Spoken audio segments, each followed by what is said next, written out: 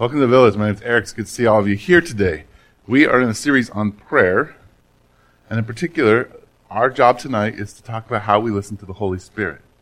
Now, let me just make a statement about what we believe about God here at the Village and what most orthodoxy, meaning most traditional Christian people, believe is that God is one, that there is only one God, and that He's revealed to us in three persons: God the Father, God the Son, God the Holy Spirit.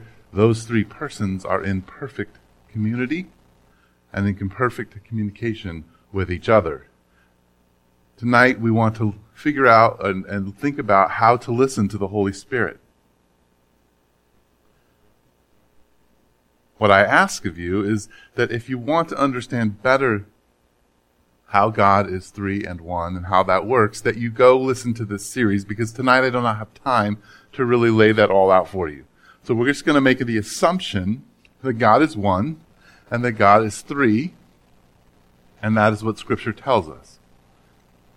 So before we dig in, tonight I want to begin in chapter 31 of Deuteronomy, verse 6. Well, let me give you the setting of this. It's in the Old Testament, and it is at the end of Moses, the leader of Israel, who led Israel out of Egypt and through the desert for 40 years, and they're at the border of the Promised Land, and he gives them a charge. He's 120 years old.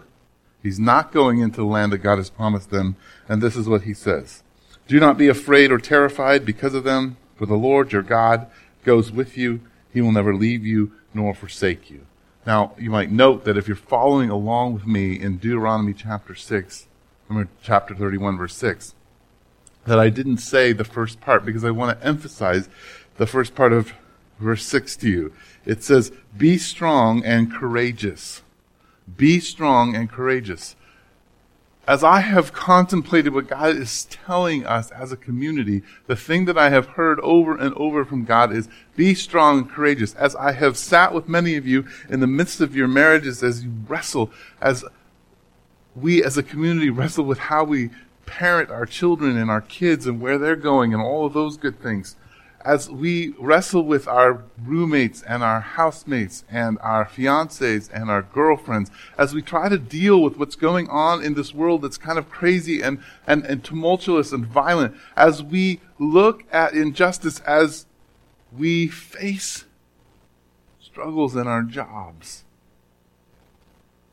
and with our finances and with our own impulses and with our friendships, that the thing that God has said over and over to me is, be strong and courageous.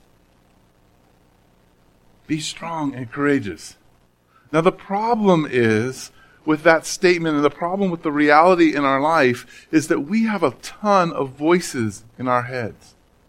Being strong and courageous has become super difficult for us as we face things because our head is full of ideas and full of thoughts. And so when we talk and think about listening to the Holy Spirit, the thing that happens with most of us is that we just have a brain full of ADD ideas. And so as I approached this conversation with you about the Holy Spirit, it's motivated at some level from what I heard when we opened up the floor during our early talks about prayer, and people saying, well, we don't necessarily hear God.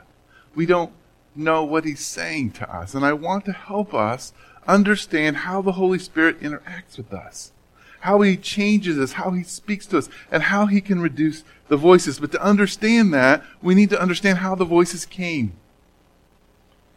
So I want to begin tonight in chapter 1 of Genesis, at the beginning of Scripture, where God creates man. Chapter 2, verse 7, it says this: "The Lord God formed the man from the dust of the ground and breathed into his nostrils the breath of life, and the man became a living being."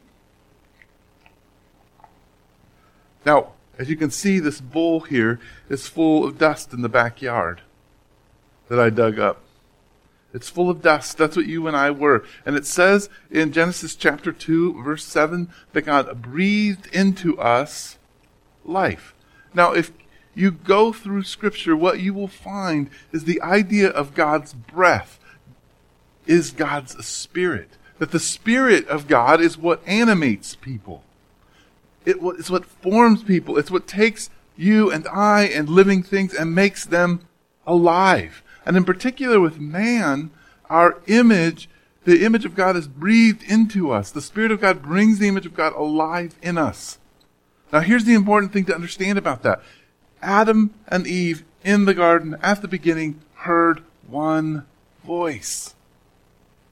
They heard one voice. They were animated by the God of the universe. They heard God's voice.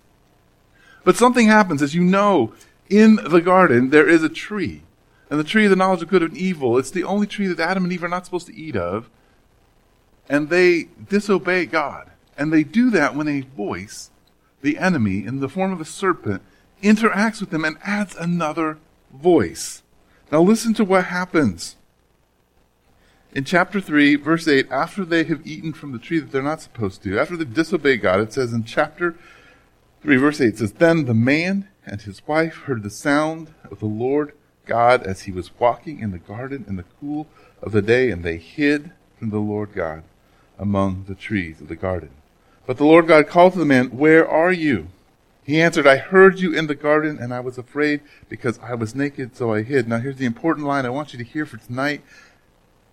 And this is what God says to the man and the woman. And he said, Who told you you were naked?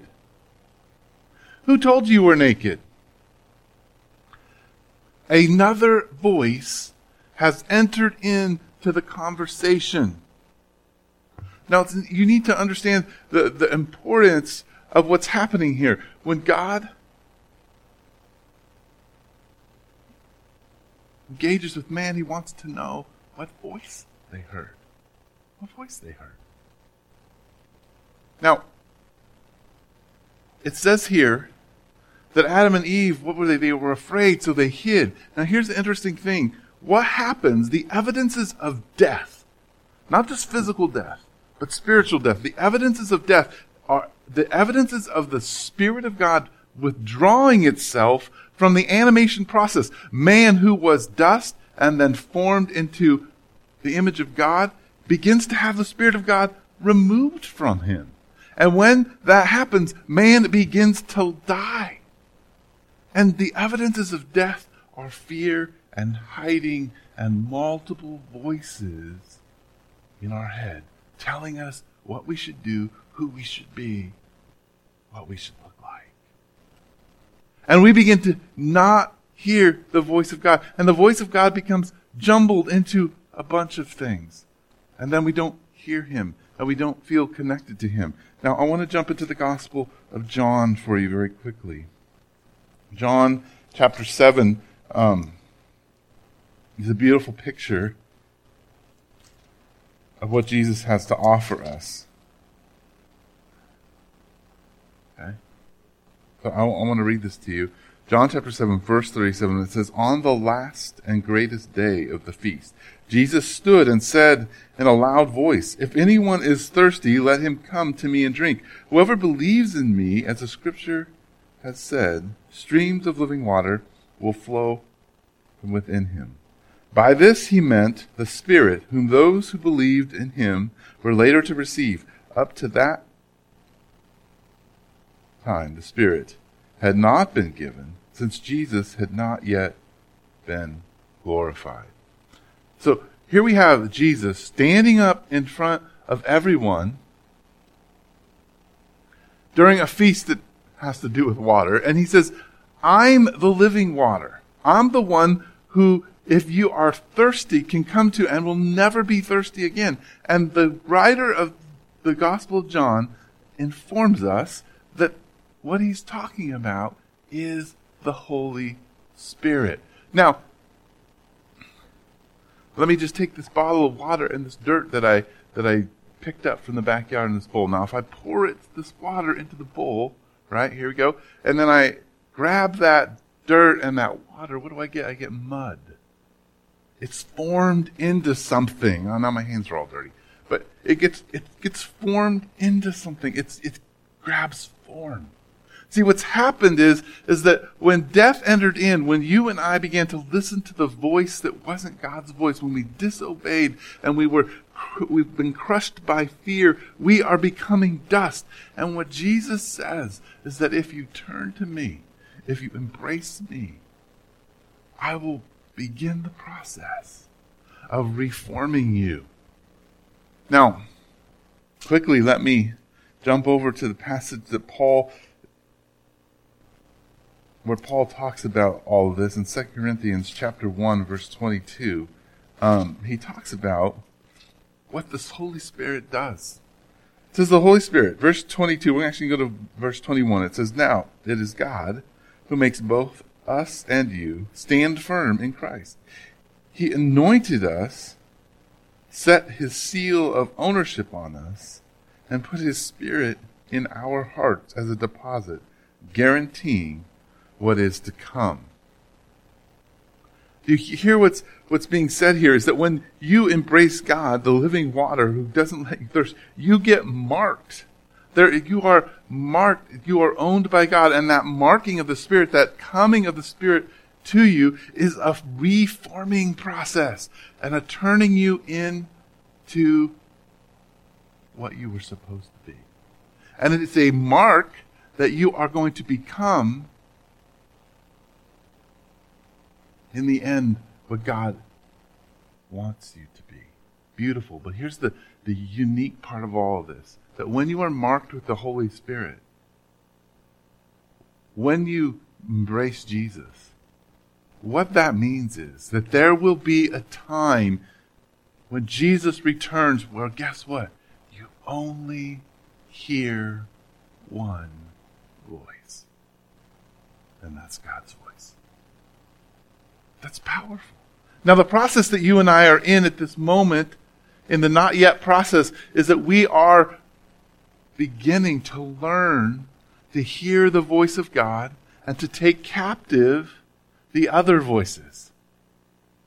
And so I want to read tonight, because we're going to do a project of listening to the Holy Spirit as a community. I just want to give you some guidelines as to how to listen to the Holy Spirit and how to hear the Holy Spirit. So, as we go into prayer, I want to jump into the Gospel of John, chapter 14. I want to talk to you just a little bit about how you can hear the Holy Spirit. All right, so here's the context of John chapter 14. We're going to start in, I think, verse 22. But the context here is that Jesus is telling his disciples he's going to leave. They're trying to figure out how to see the Father. There's just a lot of confusion as to how this all works. And Jesus begins to explain that to him. So let me go start in verse 14, verse 22, where it says, then Judas, not Judas Iscariot. Stop, pause there. You know, Judas Iscariot texted John when he was writing this. Yeah, he's on his little cell phone. John, please make sure that when you write my name, that everybody knows it's not the Judas that betrayed Jesus. Please make that clear. I don't want that to go down into history. I want it to be me. I want to get a little credit for this. It says, but Lord, why do you intend to show yourself to us and not to the world? Jesus replied, if anyone loves me, he will obey my teaching. My Father will love him, and he will come to him and make our home with him. He who does not love me will not obey my teaching. These words you hear are not my own. They belong to the Father who sent me.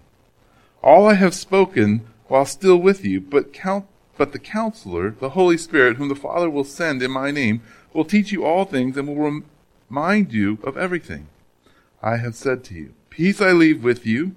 My peace I give you. I do not give to you the world as the world gives. Do not let your hearts be troubled, and do not be afraid. You see that the Spirit is coming in the moments of crisis. The ending of that little passage there is Jesus saying, don't be afraid. Now, there's just a couple things that I want to lay out for you. First, it says in the NIV here that the Holy Spirit will be sent to us, and the Spirit of God will come and dwell with us. That's that living water, that eternal stream that will flow out of us. And he calls him the Counselor. Other texts call him the Advocate. Some call him the Helper. But here's what I think that as you and I process anxiety and fear and the evidences of death, one of the main things that the Holy Spirit does is begin to advocate for us, not just to God, but in our mind, and help and comfort us as we wrestle with things. Now, there's a couple things in this text that I want to just lay out for you. It says that the Holy Spirit has two primary tasks. One is to teach and one is to remind. All right? Now, I want to read something to you out of 2 Timothy 3:16. 2 Timothy 3:16 and 17. This is what Paul, the apostle, says about Scripture. Okay? It says, all Scripture is God-breathed and is useful for teaching, rebuking, correcting, and training in righteousness, so that the man of God may be thoroughly equipped for every good work. All right, so let's just stop here and say, here's the thing. We're all in church here. So if you're in church, I am going to make an assumption. That assumption is very simple, that this is the holy text with which we believe God breathed into and animated and made alive. Just like he breathed into man and animated and made alive. Meaning that the words here, not the paper, not the ink, but the words spoken in this text, both Old and New Testament, are words that are made alive by the Spirit of God. They're God-breathed. Okay? Now here's the thing. One of the two ways that the Holy Spirit speaks to us is through his God-breathed rules and regulations and narratives and poetry, through his Scripture.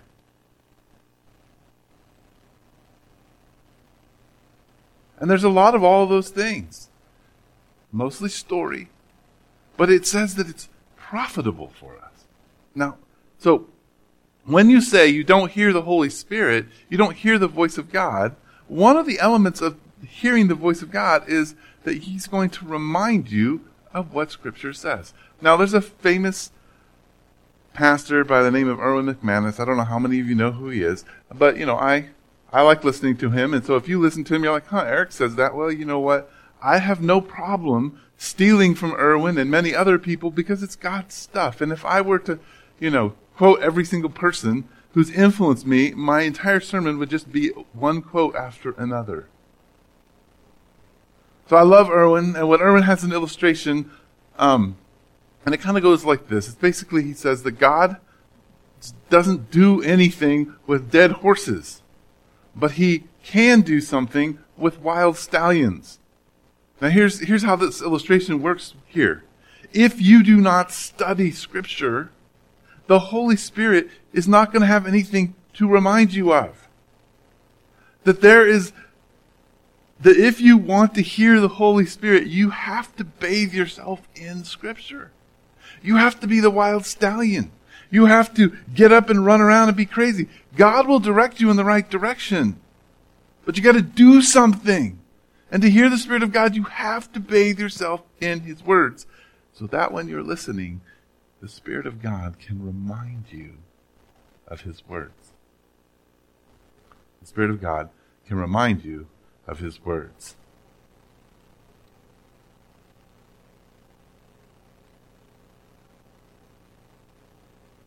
Number 2, it says that God will teach you. That the Holy Spirit will teach you. Now, often when we hear things from the Holy Spirit and we feel like we're being taught something or we have something for someone else that they should learn, right? Or we think we hear from the Holy Spirit, it often is kind of from that, place of, the Holy Spirit told me that I need to leave my family for 5 years and live in the Himalayan mountains. Well, no, the Holy Spirit didn't tell you that. You had a good night with good food and maybe a little indigestion, and you just heard that because it was one of the voices in your head. But there are some distinct guidelines as to how you can be taught by the Holy Spirit. And I want to give you those guidelines because I think it's an important grid for you to listen through when you are listening to hear the voice of God. So that grid comes out of another letter that Paul the Apostle wrote in Galatians chapter 5. And it's called Walking by the Spirit. And I want to read it to you because it's a guideline for how you can listen to the Holy Spirit, and then we're going to spend some time listening to the Holy Spirit together. So we'll start in verse 16 of chapter 5. So I say, live by the Spirit, and you will not gratify the desires of the sinful nature. For the sinful nature desires what is contrary to the Spirit, and the Spirit what is contrary to the sinful nature. They are in conflict with each other, so that you do not do what you want. But if you are led by the Spirit, you are not under law. The acts of the sinful nature are obvious: sexual immorality, impurity, and debauchery, idolatry and witchcraft, hatred, discord, jealousy, fits of rage, selfish ambition, dissension, factions, and envy, and drunkenness, orgies, and then I love it, he says, and the like. So if you did not catch all of them, like you're like, oh, well, wait a minute, none of those apply to me, then yours just fall under and the like. Okay? This is what the sinful nature is. I warn you, as I did before, that those who live like this will not inherit the kingdom of God. But the fruit of the Spirit is love, joy, peace, patience, kindness, goodness, faithfulness, gentleness, and self-control. Against such things there is no law. Those who belong to Christ Jesus have crucified the sinful nature with its passions and desires. Since we live by the Spirit, let us keep in step with the Spirit. Let us not become conceited, provoking, and envying each other.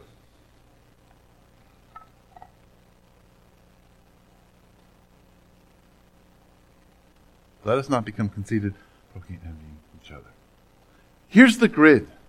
And I believe the grid comes in two parts here that you can kind of begin to hear the Holy Spirit. As you sit and pray, and as you sit quietly, as your heart and soul begins to be convicted about one of those things in those lists, about your dissension, about your anger, about your envy, about your debauchery, about your idolatry, when you begin to feel convicted by it as you sit quietly with God and listen to His Spirit, the Holy Spirit is speaking to you. Okay? Conviction is an element of the Spirit of God speaking to you as you sit quietly with Him. Number two, as you sit quietly with the Holy Spirit speaks towards the fruits of the Spirit. The things that when you begin to hear a calling to be joy, to have joy, when you begin to feel a calling to love, when you begin to feel a calling to be patient, the Holy Spirit is speaking to you.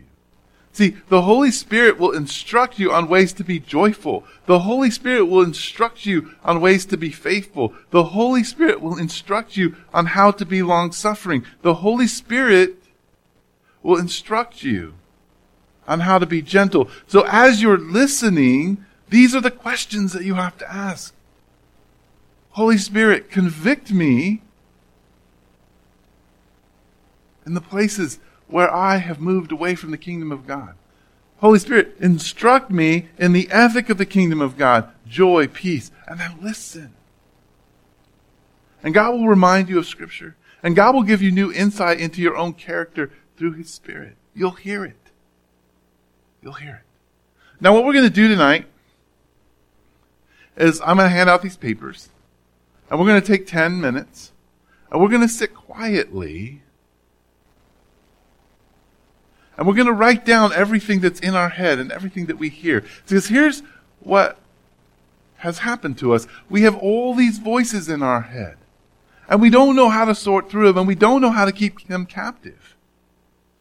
We don't know how to take them captive. We don't know how to push them aside. We don't know how to begin to encourage and develop the Spirit's voice to make it loud. So what we're going to do is we're going to sit down and we're going to write down every single thing that we think. Every single thing that we hear for 10 minutes. Now,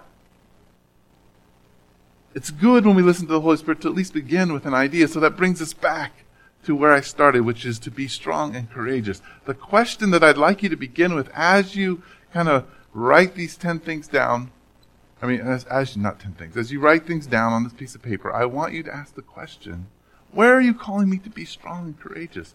Where do I need to see these things happen in my life? What needs to be developed? Where do I need to act?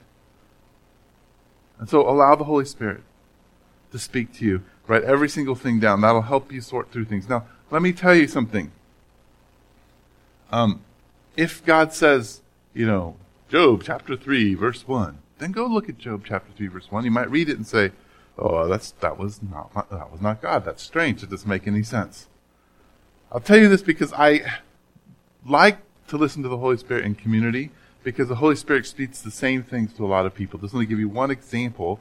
In leadership meeting, we were praying, and then we spent some time listening to the Holy Spirit about a lot of things that's going on in the village. And one of the things that God told me was Psalm 37.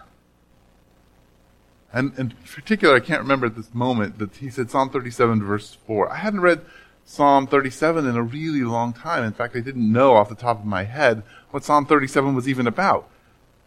But I said it at the end of the leadership meeting. I said, hey, God told me this passage, and it seems like a really cool passage, Psalm 37. And Rod was like, I can't believe that. God told me Psalm 37 too, and he said, look, it's written here. And I had it written on my piece of paper, and he had it written on his piece of paper. We've never talked about Psalm 37. So it was as if God was saying, hey, elders of the church, Psalm 37 is important to you. You need to focus on it. This is where I want you to be. It was a cool way of having the Spirit speak to us. So God may do that. So what you're going to do then is at the end of the service, when we eat together and spend time together, I would encourage you just to take that space to read what you've written to other people. If there are things that you can feel comfortable saying that the Spirit has told you, just read it to them and discuss it and see what God does with it. So let's pray. Father in heaven, as we spend time with you,